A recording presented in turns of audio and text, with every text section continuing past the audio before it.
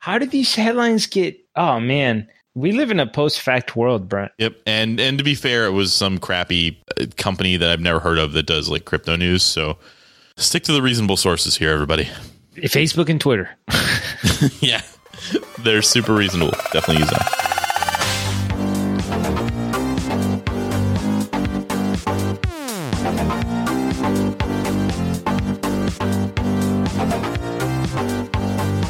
Hello, everyone, and welcome to Flagship Friday.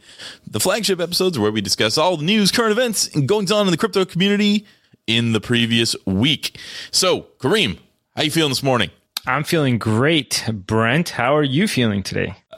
Still getting up a little early. It's a little bit rough for Flagship Friday, but I'm glad you're here. I'm glad you're awake. I'm glad you didn't stay up too late watching everything to do with American politics. No, trying to stay on those healthy habits. I've been reading that getting enough sleep is like super important for the brain. So trying to sleep more. We just did an entire sleep episode on the Ancestral Mind podcast. I just released it. Oh, interesting. That sounds like a setup, but I actually did not know that. No, I didn't. It was not intentional. So anyway, the Crypto Basic podcast, not the Ancestral Mind podcast, was founded to give the crypto community a place to learn about their favorite projects from a perspective that doesn't require technical knowledge or any deep understanding of mathematics.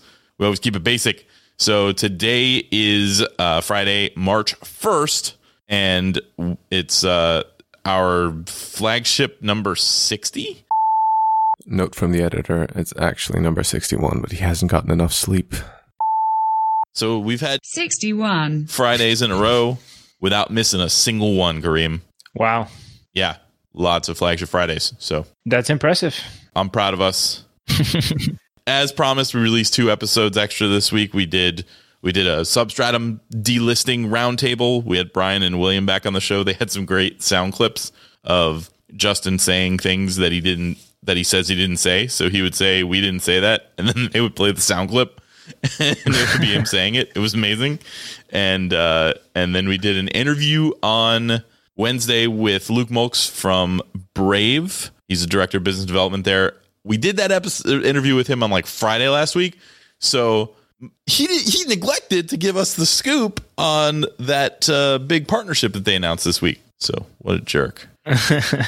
By the way, I gotta say, I do love the modern age, Brent. That I love that stuff where there's tweets or videos or Reddit posts out there that if you try to lie about what you said and did, you better hope it didn't happen online, because copy paste. Yeah, exactly. Long live transparency, son. Yep, radical transparency. That's what we're all about in crypto. I don't know what we have coming up yet. Haven't decided what next week's episode is going to be, but stay tuned. We'll talk about it in Discord and that kind of thing. All right, Kareem, before we go forward, I do have to take a second to talk about Token Talks, the Token Talks podcast. That's right, I'm talking about talks on a podcast about a podcast. Anyway, Token Talks podcast, they are another podcast. They're at wing.vc/podcast. They are hosted by Zachary DeWitt. They do a lot of different content than us, but still from the realm of having their listeners' interests at heart.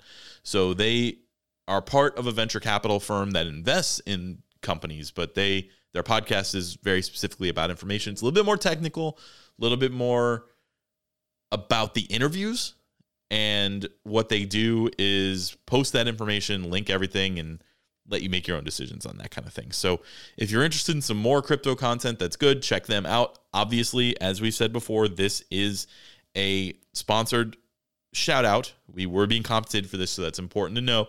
Always know the biases of where you're getting your information, but understand that we did look into this before we accepted them as a sponsor, and we're happy to have them on board. So let them know Crypto Basics sent you, so that way they know that their sponsorship worked out. And otherwise, let's get back to Flagship Friday. All right.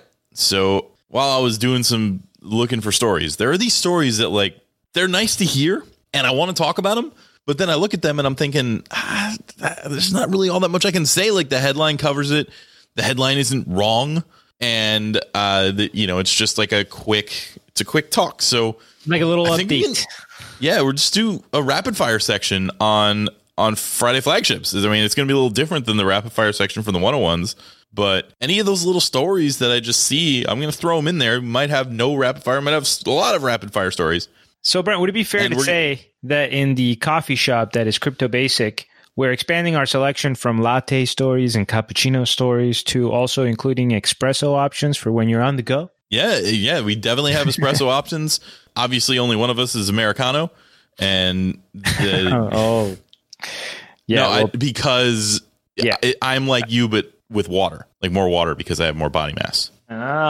Okay. So why don't you take us then to this idea? So the idea here is that you're going to quickly cover some of these stories the same way we do the rapid fire during our 101s, right? Actually, do me a favor. Do you have a timer that you can hit me with? Ooh. Where if I go over 30 seconds on one of these, that it buzzes me? Okay, and then if I have anything to say, I'll pause the timer because that'll make me feel powerful. No. This is a great idea. All right, ready, and your stopwatch started now. The NASDAQ has the BTC and ETH indices that are now live. We talked about those last week, and they're out there. They're working. I actually didn't know they weren't working last week, so I figured I'd point that out. Pause. You want to let the audience know what an index is? It's multiple indexes. So it's just they're tracking the price of Bitcoin and Ethereum. So we went into that more last week, basically what it was, where they're getting the price. But it's not like an index fund or anything. They're just specifically tracking Bitcoin and Ethereum, and it joins thousands of other trackers. So it's not that super special. All right, Lap. Next rapid fire story. All right. Elon Musk said whoever owns the early BTC deserves a Nobel Prize in delayed gratification. So, you think Elon Musk is super bullish on Bitcoin and he's all excited about it. And of course, Bitcoin community is tweeting this, going nuts. They're like, I'm gonna get. Well, let me just remind everybody that he owns probably less Bitcoin than you do. He owns a total of 0.25 Bitcoin, and that's it. He doesn't have like altcoins or anything like that. 30 seconds that he got from a friend, if I remember correctly. Yeah, he didn't buy it. All right. All right, so next rapid fire story. Cryptopia has released its final estimates for the hack that happened and is still happening or whatever's going on there. And they estimate that the total that was gotten away with was 9.4% of its total assets. Now, they didn't say how much that is. I mean, we've heard all kinds of numbers in the multi-millions of dollars that are getting to this. But if it's only 9.4%, maybe there's a chance people get their money back. Yeah, that'll be interesting. But so you're saying there's a chance. So you're telling me there's a chance. All right. Next story. There was a sweet bull market. Bitcoin rose above 4,000 and it's gone. Stop. 9 seconds. That's all that story gets. That's not a story. Next story. This one was tilting.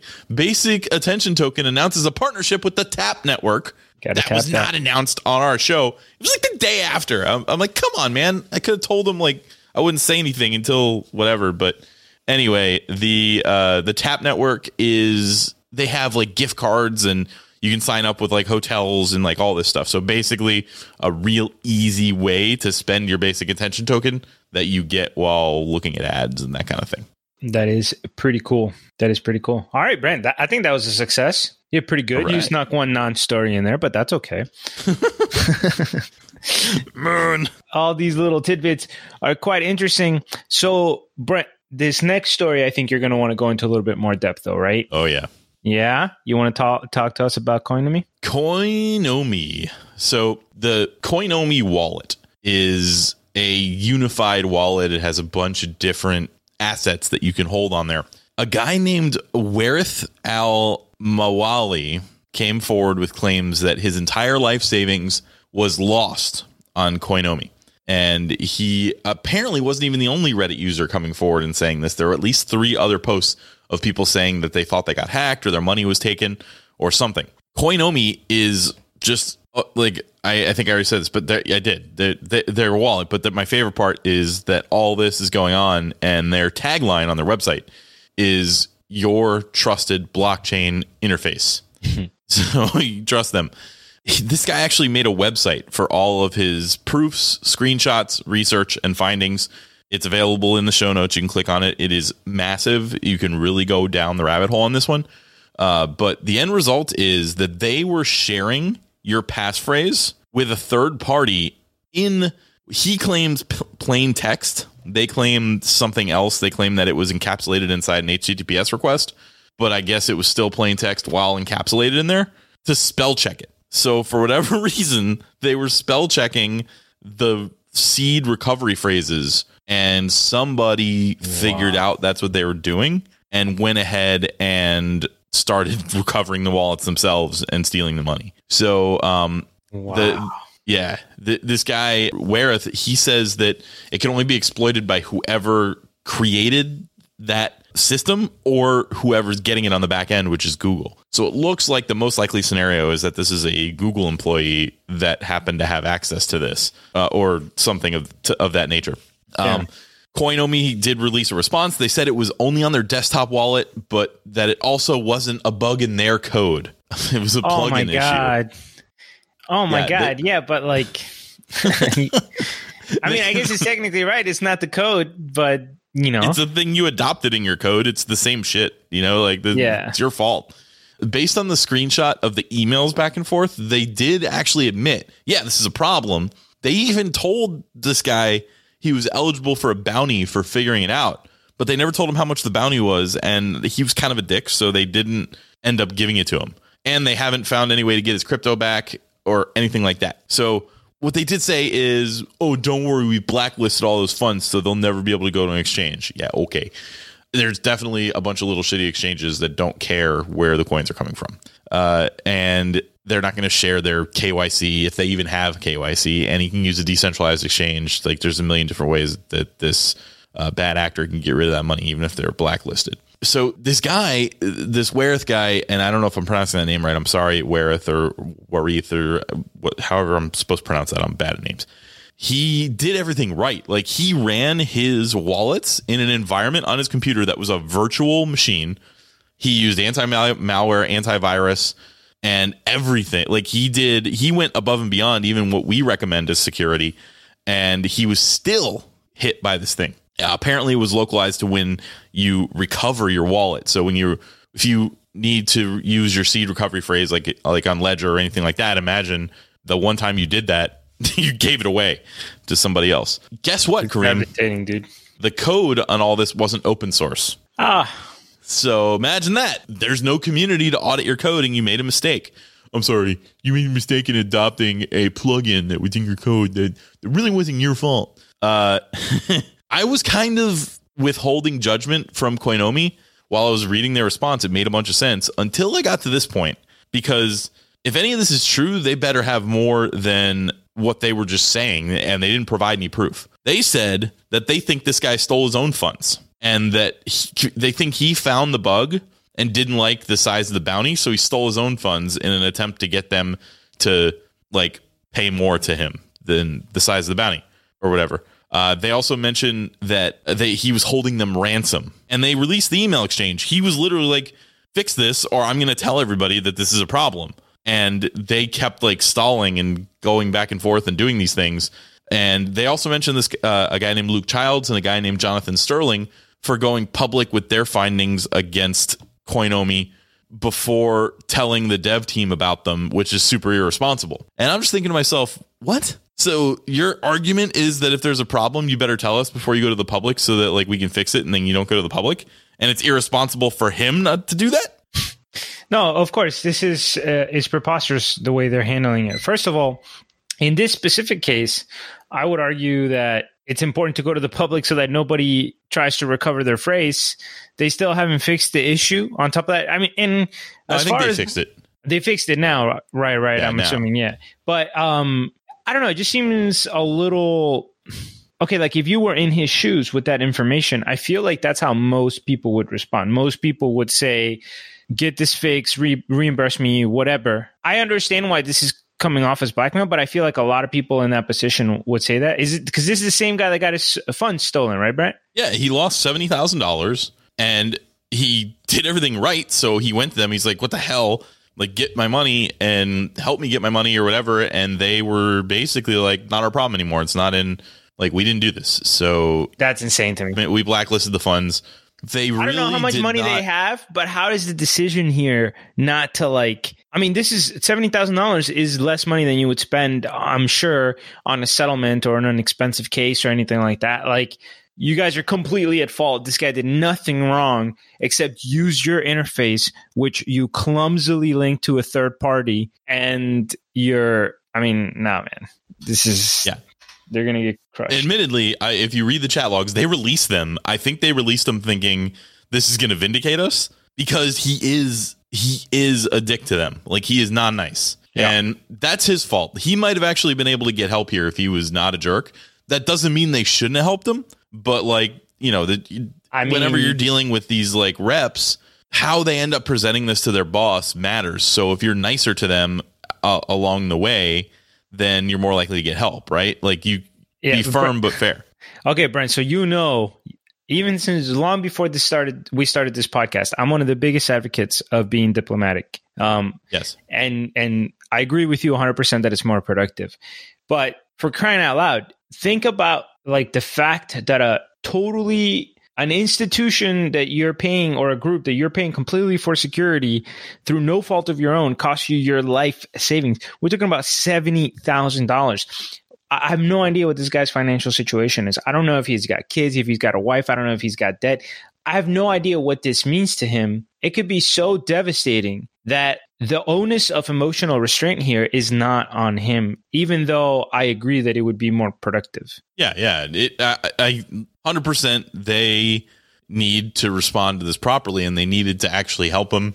They were being very standoffish, and they asked him, they said he needed to give them know your customer information, which is not a requirement of their wallet. And he needed to do a video chat with them before they would even discuss anything. He's like, what are you talking about? I'm not going to do a video chat with you or do like a know your customer. Are you insane? I don't want people knowing I have this much money. Like, it was a huge deal. They are standing by so far. They're baseless as far as I can tell. They gave no proof. Baseless accusation that he stole his own money and is trying to exploit them. So, and they keep calling him a blackmailer. That part doesn't make sense because wouldn't the timeline easily prove that? Like, you said that their argument is that he decided to take this line of action after he was dissatisfied with the bounty. So it seems to me that it would be extremely easy to prove whether or not these two parties discussed the bounty at all before this guy made the claims. You can just go check the blockchain. What? It's possible it's public. They may have like a bounty posted somewhere that says if you find a bug, it's like $2,000 or whatever. So he found a bug, stole his own funds, and then started. I mean, I guess if that's actually what happened, they're going to have a case here, but they better be able to prove it. Yeah, they better be able to prove that. Like, there is no, you can't say something like that and say like this guy is scamming us. Oh, also these other people who found problems with our code before are also pieces of crap. Like, they keep saying these guys are irresponsible. They cause harm to the community and stuff like that by releasing the information. So basically, my opinion now on Coinomi is they're complete shit. I would not touch them with a 10-foot pole, regardless of whether this guy stole his own funds or not. Yeah. They released that accusation without having anything to back it up, and everything else they did wrong. So your funds are not safe there. If you're using Coinomi, get off of it. The last thing I want to ask, just to make sure that I understand this and properly, is the only people that would have access to the hack, or essentially the weakness in the code, which is this is running through a spell check that is running through a Google server, some kind of third-party system to be able to do a spell check. So the idea is somebody who had access to that like specific client log of information would be able to see what's coming in and then put that into a recovery phrase and just try them out. So if this guy stole his own funds and he was the only user, their story would check out because there's no other instances of somebody exploiting that code. But if in fact there are 2 or 3 or 4 or 5 people, there are other. So they say those are not verified. They mention that in their post. They say he's the only one, but there's other people on Reddit that he linked to in his post, and he's like, these people are also having problems. And he was only a Redditor for 3 days, so it was like, that was a little shady. They weren't. They were real. They had been around longer. So in my opinion, it passes a sniff test. Either way, there is 100% a bug that was possible to exploit, and Koinomi fixed it and yelled at the people who yelled at the guy for releasing it rather than telling them. He basically was saying, like, I'm not telling you what your bug is. Like, you need to fix this, or else I'm going to the public. And he gave him like 12 hours or whatever. Yeah, okay. Those are all details that are definitely relevant. I could see how trying to deal that you're not really dealing with a customer that's trying to do whatever they can to get their funds back. You know, yeah, he didn't start that way, but he got that way pretty quickly. Yeah. Originally, he was just trying to get his money back. The whole chat log is there. It was released. You can check that. You can check their response. You can check his breakdown of the situation. It's all out there on the interwebs and in our show notes. And again, whether or not he stole his own funds, I didn't know that they were aggressive towards previous people who had come out and found bugs in their wallet. Everybody else, when somebody finds a bug in their code, they're like, thank you. Not everybody else. Not everybody else. Yeah, I guess that's true. Not everybody else, but yeah, the good companies. Or maybe they could just make their fucking software open source. How hard is that?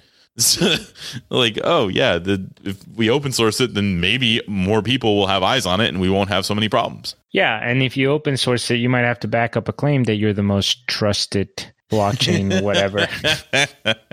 You know? All right. So that is the Koinomi situation. We're done there. Kareem, it looks like you want to do a little gambling here. Gumbo. Yeah, you found a money laundering case in Japan involving crypto. But you want me to like set the over under about what the money laundering is here? I'm just putting over under in the outline. Here's what I want you to do. I'm going to give you a little quick update. This is like a mini blitz story, a mini rapid fire, except it's a single shot. Pew! Rapid cannon. So, rapid cannon story over under. I'm going to give you some information about cryptocurrency crimes in Japan as they relate to money laundering.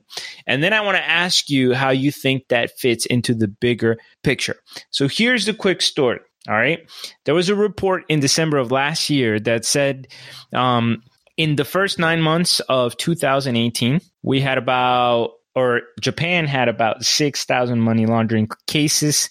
There were another 1,000 reported to regulators throughout the year. Long story short, in 2018, last year, there were 7,096 cases / investigations related to money laundering and cryptocurrency. Okay. Now, all right. That was a big story because the year before, Brent, there were only 669 cases. So that means there was like a 10-fold increase in the amount of cryptocurrency related money laundering cases. So that is pretty big, and it's exponential growth. And if we see a pattern like that, then maybe we haven't really seen we think we've seen stories about money laundering and cryptocurrency, but if this growth rate continues, then you're going to see some real crackdown, I think. But here's the question for you, Brentimus Philbimus. What percentage of Japan's money laundering cases in 2018 do you think that the 7,096 cryptocurrency money laundering cases represent? Ooh, okay, so the way I'm going to come up with this number is on the last show, we talked about maybe 5% of most populations own any cryptocurrency at all. So for sure, the max number that it can be is 5%. Even though it's 10x, like that, it can't be that much. So, but Brent, hold on a second. I want to time out because I want to challenge the assumptions you're going to use here.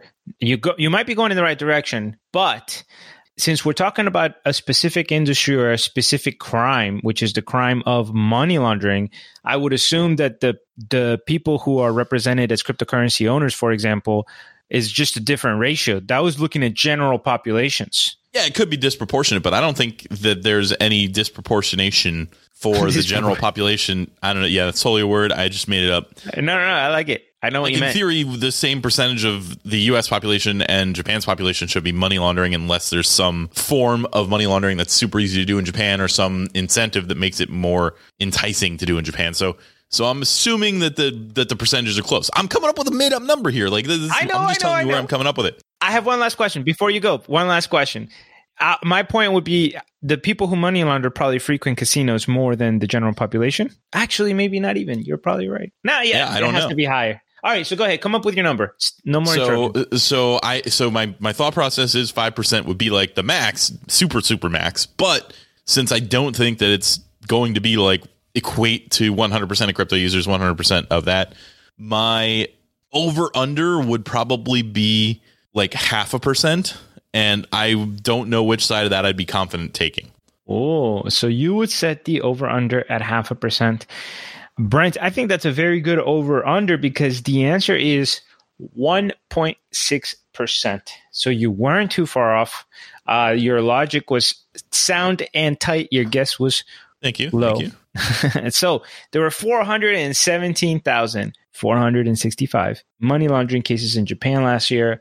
Out of those 417,000 cases, 7,000 of them were cryptocurrency related. That means that if we experience another 10 times growth, then we would get into the like 10% or 8% realm. But anyway, just a quick reference point there. On the one hand, it's growing rapidly. On the other hand, it's still a very small portion of money laundering problems.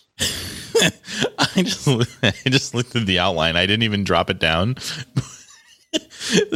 We started using this thing called Notion to do our podcast outlines, which lets you put things under a drop-down menu.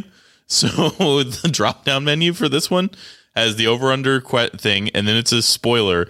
And then if I click on spoiler, there's another thing that says don't peek.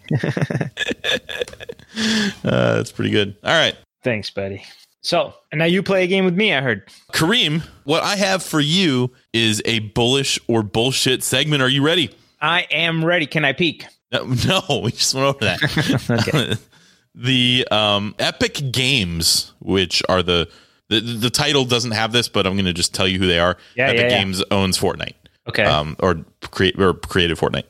Epic Games CEO shows support for EOS on Twitter.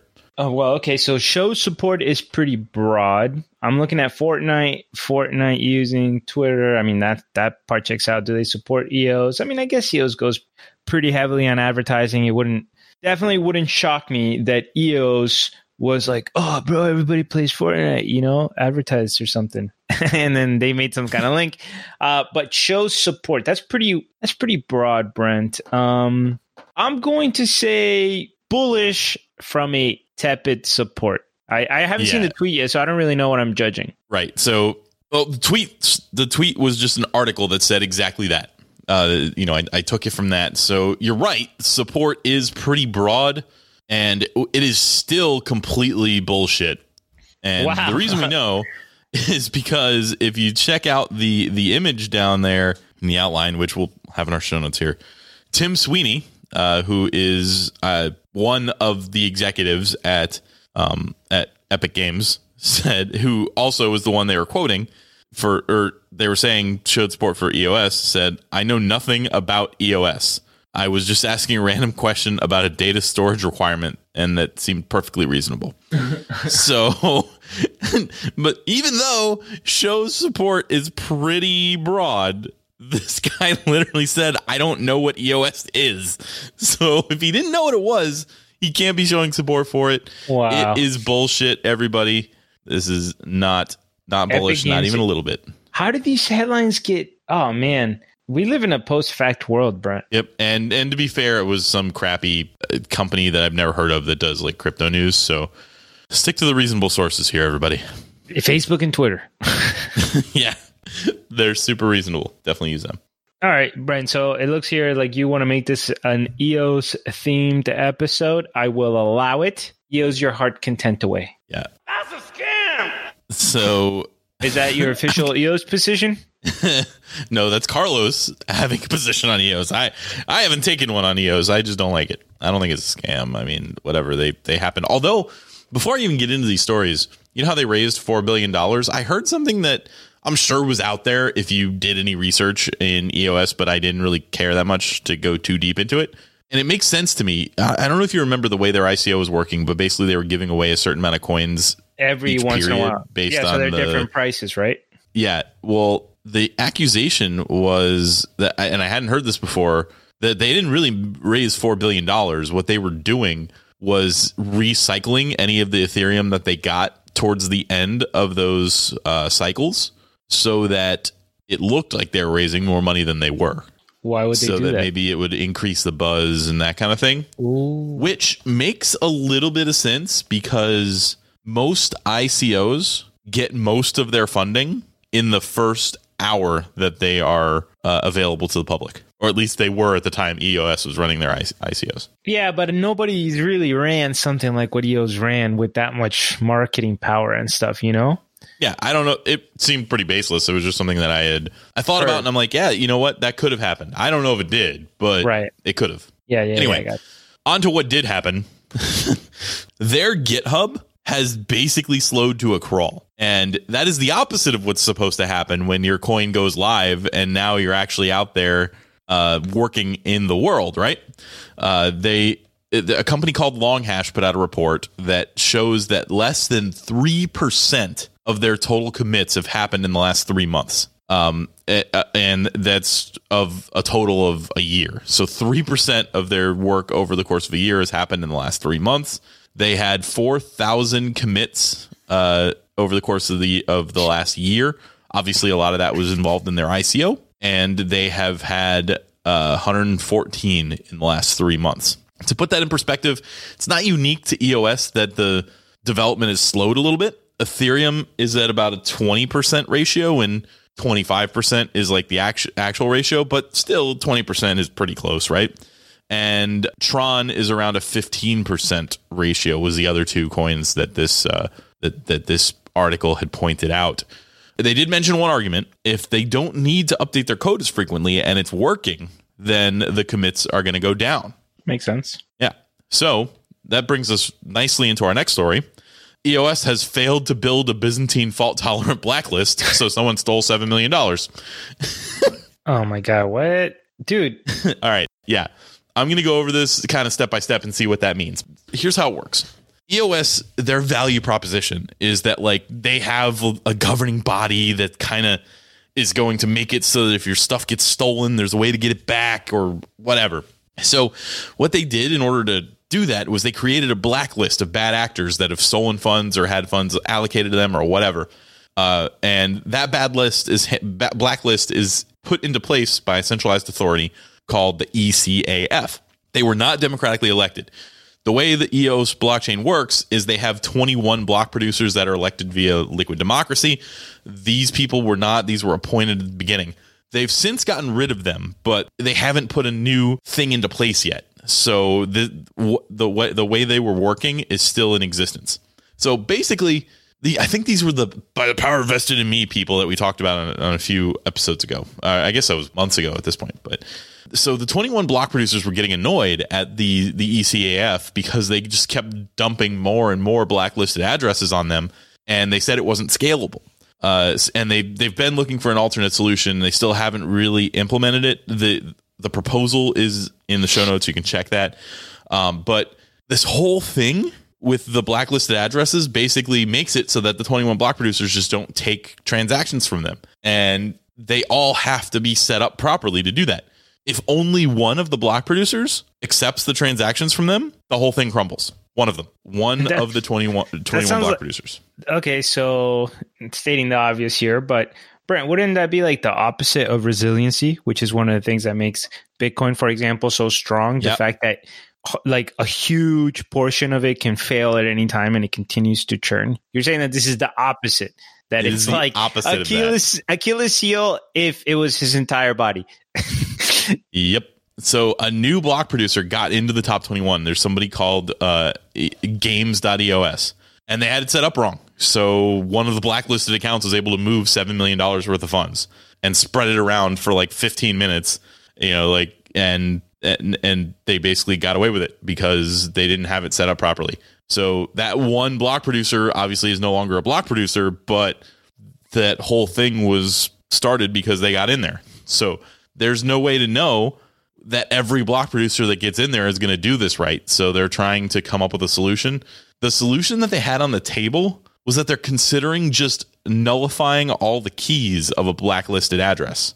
So I don't know how I don't even feel great about the fact that there is a whole list of blacklisted addresses that were decided on by a centralized authority. I don't know what their authority is which authority is going to decide on putting in the blacklist, even though the 21 block producers brought the cases to the centralized authority or whatever. Like somebody's making this decision of, blacklist that, don't blacklist that.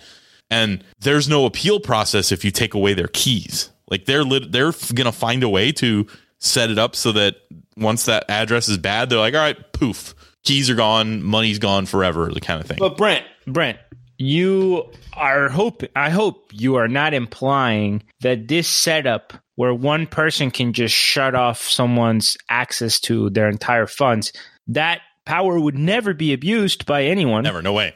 So it's entirely possible that it's pseudo-democratic, but look, EOS is just showing its cracks.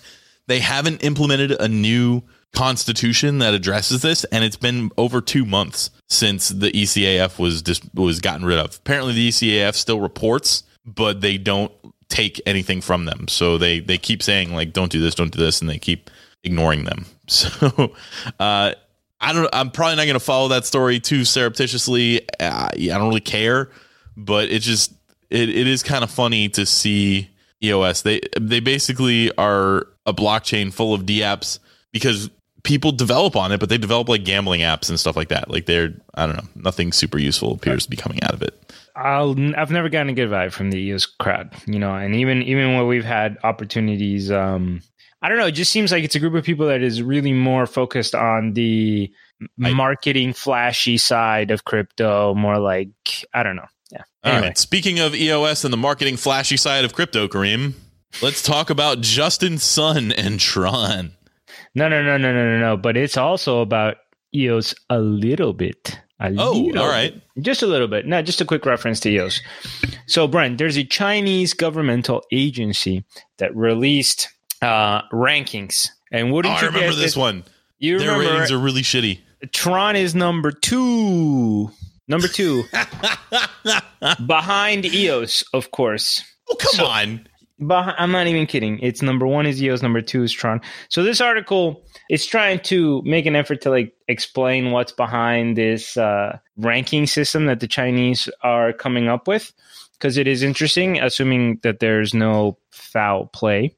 Wait, I remember this one. It's one where they come up with these numbers that are just like completely meaningless, right? Yeah. So the basic technology, Tron gets a 96. And Ethereum gets a 73, and EOS gets 103. 103, so beyond 100, whatever. Is 100 the max? So they got better than the maximum? No, I don't know. There is no max. We don't know what it's more like an index or something. But I have no idea how they came up with these numbers. Look at this. For example, they have a creativity ranking.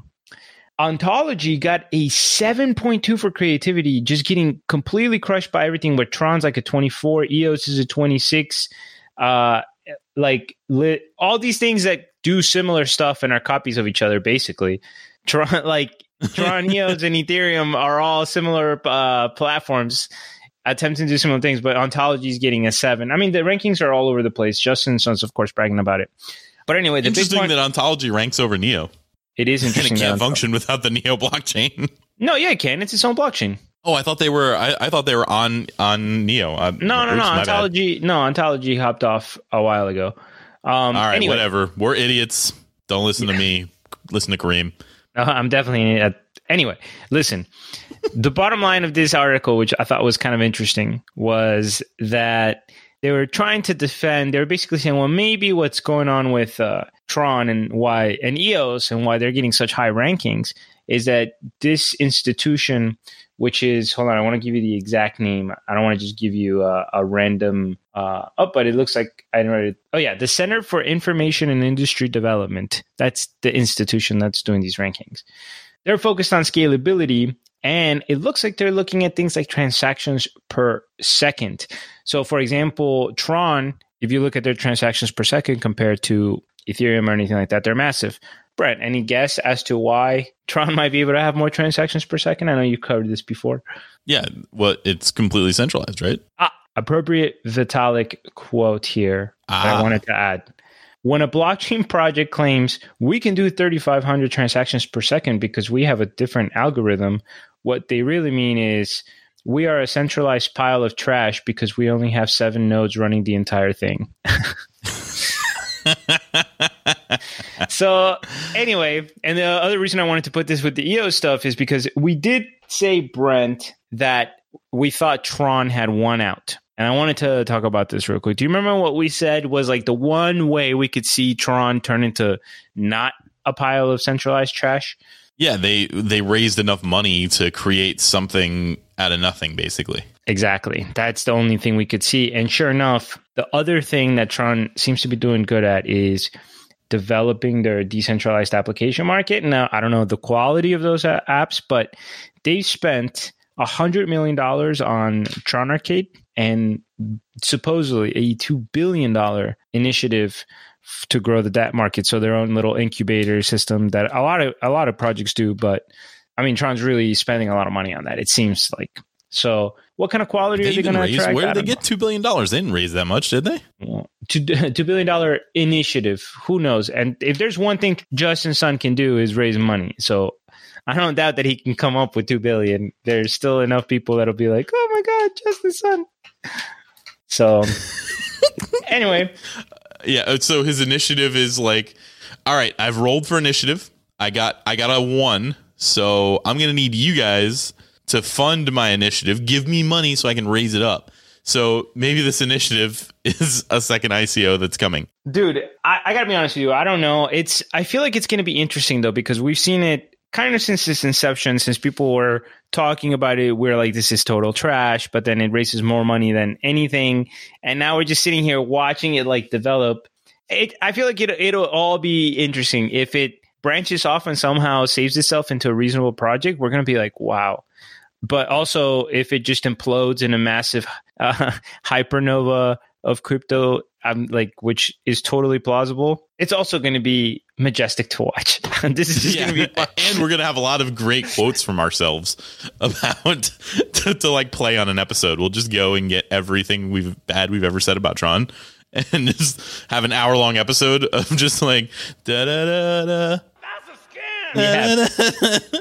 And dude, this gives it credibility, like the fact that there's still government institutions ranking it. And I mean, I don't know. Imagine when he goes to raise money from private Chinese industry and he can show those rankings. Yeah, he's going to crush it. Yeah. Anyway. It is super interesting. It's going to be fun to watch. You're not going to see me buying anytime soon. But no, I'm going to watch from the sidelines. We'll continue to report on Justin and his antics and or his ability to create the new internet. According to a future episode of Crypto Basic, he ends up running a cult. So we'll see if that prediction comes true. I forgot about that in the future episode. I had one more story that I should have put in probably the rapid fire part, and I completely forgot about it until now. Ripple has been listed on Coinbase. XRP has been listed on Coinbase. And I just wanted to mention that we called that forever ago. We not only called it, but we also called when it wouldn't be listed, right? So maybe you weren't on that episode, but we basically said originally, we're like, look, guys, based on their terms and conditions, Ripple is not going to be ever listed on their platform. They require all these things, one of which was a centralized or a decentralized architecture. And then we went on to say that if Ripple was ever going to be listed, there would be a very clear signal that they were no longer following those. They would either update their terms and conditions or they would do something else. Well, what they did was start adding other coins that were centralized. So Brave or Basic Attention Token is centralized on the Brave ledger. Their token is on the Ethereum blockchain, but they inside of the Brave ecosystem, they run that on their own ledger because they need the speed of the centralized piece. We went over that in the 101 episode. They added Basic Attention Token forever ago. So the flagship after that, we mentioned this to say, look, guys, Ripple will be added to Coinbase now. This is the signal that we were looking for. Like, they have thrown out the window caring about whether it's centralized or decentralized. So yeah, Ripple's probably going to be added sooner than later. And I thought maybe we got that wrong because they hadn't been adding it for so long, but they just did. So they were just subtle about it. They were just subtle about it. Yeah. They definitely called this, and you said exactly what you said, that we should look for a signal or an indicator, and that's what happened. So, it's huge news. I'm not going to ever talk about the stuff that I get wrong, but when we say things like "Don't put your money on Cryptopia," and somebody finds the quote and I get to read it out, I'm going to do that, and I'm also going to tell you, yeah, we told you so. For whatever reason, you thought that listing on Coinbase mattered, and that was your big reason whether you're going to invest in XRP or not. Like, we already gave you that insider trader information like months ago. But it doesn't get that same like Coinbase pump that everything used to get because nothing it's does. not as special anymore. Yeah, well, also nothing bumps ever, but otherwise. Although, what was Engine went ballistic this week, which was because they announced basically a partnership with Samsung, which is pretty nuts. Yeah, and then according to while you were talking about EOS, I went to go look at CoinMarketCap, and of course, EOS is one of the only top 20 coins that's up in the last 7 days. So of course, well, it was ranked the number one blockchain in China, so of course it should go up. So never forget. Oh no, okay, now they're down. It's just in the past 24 hours, they're up 3%. But yeah, anyway, if there's one thing I've learned, anybody that ever tells me again that markets are efficient can just like whatever, bud. Get out of here, bro. Get out of here, because markets are just whatever the hell we make them to be. Like they are reflections of psychology, my dude. I mean, I get it. There's underlying efficiency. Don't save the emails. Save the emails. Not hating on free market economy. All right. All right. So let's get into the mailbag. Yeah. Crypto Basic. Flagship Friday. You listen to the mailbag drop, where we break down a member's thoughts. Just starting crypto, don't you stop. Keep listening till you hit the spot. Woo! All right. So our mailbag question comes from the Bigger Boat. He threw it at us in the Discord. So we're going to talk about this. Basically, I'm going to say what is going on with the mailbag section, by the way. So it's on you guys if you want to get us the questions. And if you don't, I'm going to roast a portfolio, which apparently is not very popular in the community. So the last portfolio I roasted was Vitalik's portfolio, and apparently I'm not that funny. So if you don't want to hear me roasting a portfolio in a very not funny way, you better send us mailbag questions to cryptobasicpodcast@gmail.com or hit us up in the Discord with a question. So, like I was saying, the Bigger Boat threw in this question. What are your top useful use cases and top useful projects as of February 2019? In the sense that they're providing value to the crypto space just by developing and or don't look like they'll collapse in a strong breeze. So, do you have anything off the top of your head here? Anything that won't collapse in a strong breeze? Yeah, or just you like what they're developing and think that it actually might do something and make a difference. Yes. Okay. So I'm a fan of what Satoshi Nakamoto is doing over at Bitcoin. Yeah. All right. Okay. I've always been a Cardano fan. As far as applicability, I actually kind of like Ontology, which is why I kind of laughed when they had that low technology. You know, I was like, I don't know. They seem to be doing great. And their app is actually kind of useful. I mean, not that I've used it, but when I logged on to do the transfer, like what they've designed so far and how they're looking to do it, where you're going to be able to upload ID, and their vision, from what I remember, researching them, is I like them. And I don't know, obviously Ethereum has tons of resources, mover advantage. The audience knows I'm really boring when it comes to this stuff. I like the big guys. I should not ask you this question. I should have just answered, or you should have asked me. But I actually don't know that Cardano qualifies, because even though we like a lot of what they're doing, the breeze thing. I will tell you that the community sentiment towards Cardano is bad right now. Like when I read about them on our cryptocurrency, whenever they come up, it feels just like reading any of the other shitcoins. Somebody will say something about Cardano and they'll make a joke. They'll be like, yeah, they don't have anything or whatever. And, Brent, and Charles cares? is running around the globe doing a spirituality mission or whatever he's doing. And they'll like make that joke or whatever. And then somebody will come in and defend them, get completely downvoted. And then somebody else will come in and like make fun of them and make a joke. So it looks just like kind of like what happens with Tron. Now we know that we have, we believe in that particular person and their ability to get it done. And we know why it's taking a long time, but not everybody does that. So hold on a second. I want to interfere real quick. Breeze. That is not my position at all, actually. My position is not that I believe in Charles Hoskinson only. And my position is that our Cardano or our ADA, reddit.com//our ADA, is not representative of what's happening over at IOHK. And if you Well, want, no, I'm talking updates- about our cryptocurrency in general, not ADA. Obviously, the Cardano subreddit loves him. Yeah, but it's just Redditors. It's just a social media platform. Let's not elevate it to anything other than what it is. Reddit is made up by a bunch of people who also on a different tab are just using Facebook and all that stuff. And the voting system is valuable, but that really doesn't say anything about the development team. If you want updates, go look at I didn't say anything about the development team. I said the community. Yeah, but if we're talking the community about sentiment is going down. Right, My fingers on the pulse, Kareem. your fingers on the pulse of the community, but what he is asking is what's not going to go in a breeze. And the community is fickle, but what's going to be able to last through a strong storm is a solid development team. The community could abandon temporarily somebody, but if the project is still being developed in a professional, thoughtful way, it's going to weather the storm. Yeah, maybe. But if Cardano goes to zero, it's harder. I don't know. They're not going to go to zero. No. Anyway, whatever. Let's go back to Triggered what Kareem. Joey 4243 said on Reddit. Let's that's how we'll judge Cardano. Joey 4342. Sorry, Joey 4243. Didn't mean to call you out like that. We do respect your privacy, and especially for being our one Wyoming listener. Anyway, if I'm picking some stuff, I'm still picking the standards that I'm using. Brave, for instance, and the base contention token seems really awesome. And they're centralized, but they're working towards other solutions to go away from that. And they're, as when I talked to Luke, we were talking about different partnerships with not Uphold. And some of our listeners threw us some tips the other day, and they went through. It was great. Base contention token seems awesome. It seems like a really cool project.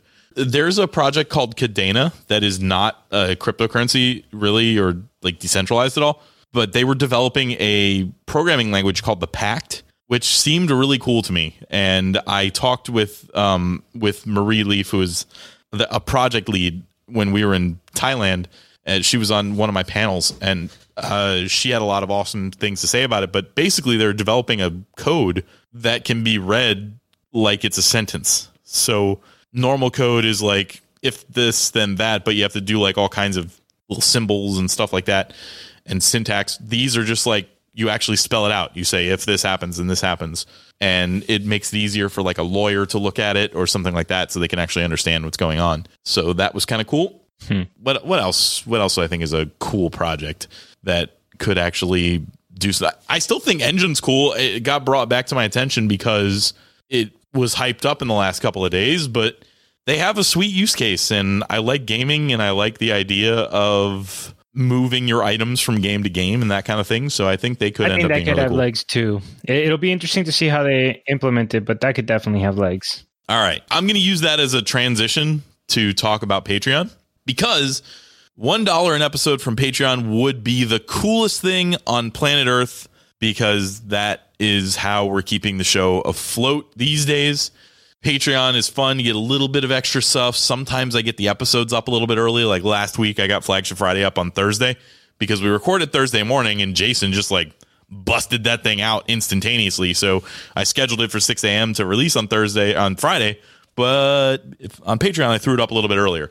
And also what we're doing for the Patreons now is you are going to get a non-fungible token on the Engine platform.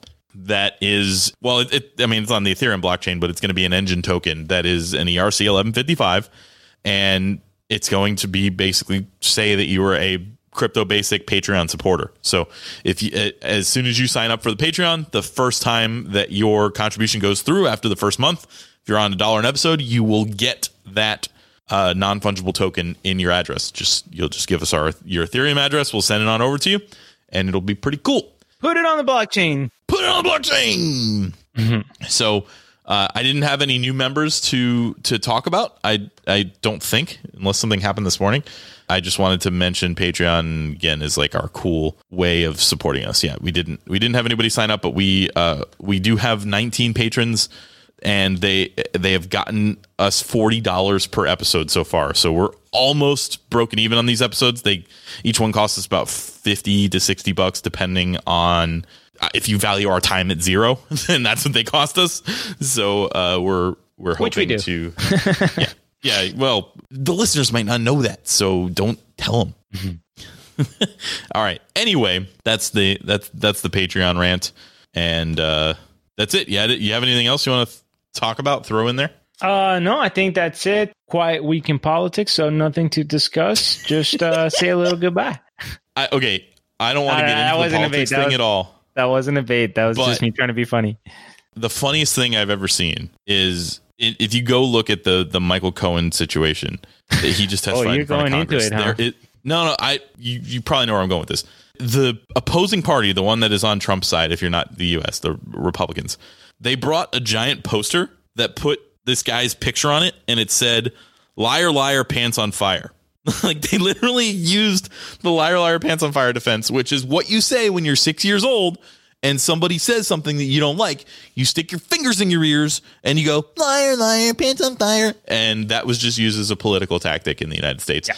That is how things have gone here. Yeah, these entire 2 years have just been a reminder that American politics in general suck. Both sides of the aisle. Congress is broken, but it is what it is. Is your reality broken? Do you wish you could escape to a different world? Well, let me tell you, cryptocurrency is here to extract reality and put it on the blockchain. That's what Crypto Basic is here, to get your mind off of that. You're just dying to use that sound. Yeah. I was waiting for a place to throw in that womp womp. All right. Anyway, I just want to remind everybody that the Crypto Basic Podcast are not financial advisors. We are idiots. Please do your own research. Never invest anything more than you can afford to lose. We're not political analysts either. And join us on Discord. Rate us on iTunes. Follow Crypto Basic Brent on Reddit. I put that in there, really. And that's it. So we're out. Damn it. I thought I was going to get it in time, but I killed the... Anyway, it's Brent. I've been here with Kareem. And that's it. See you later.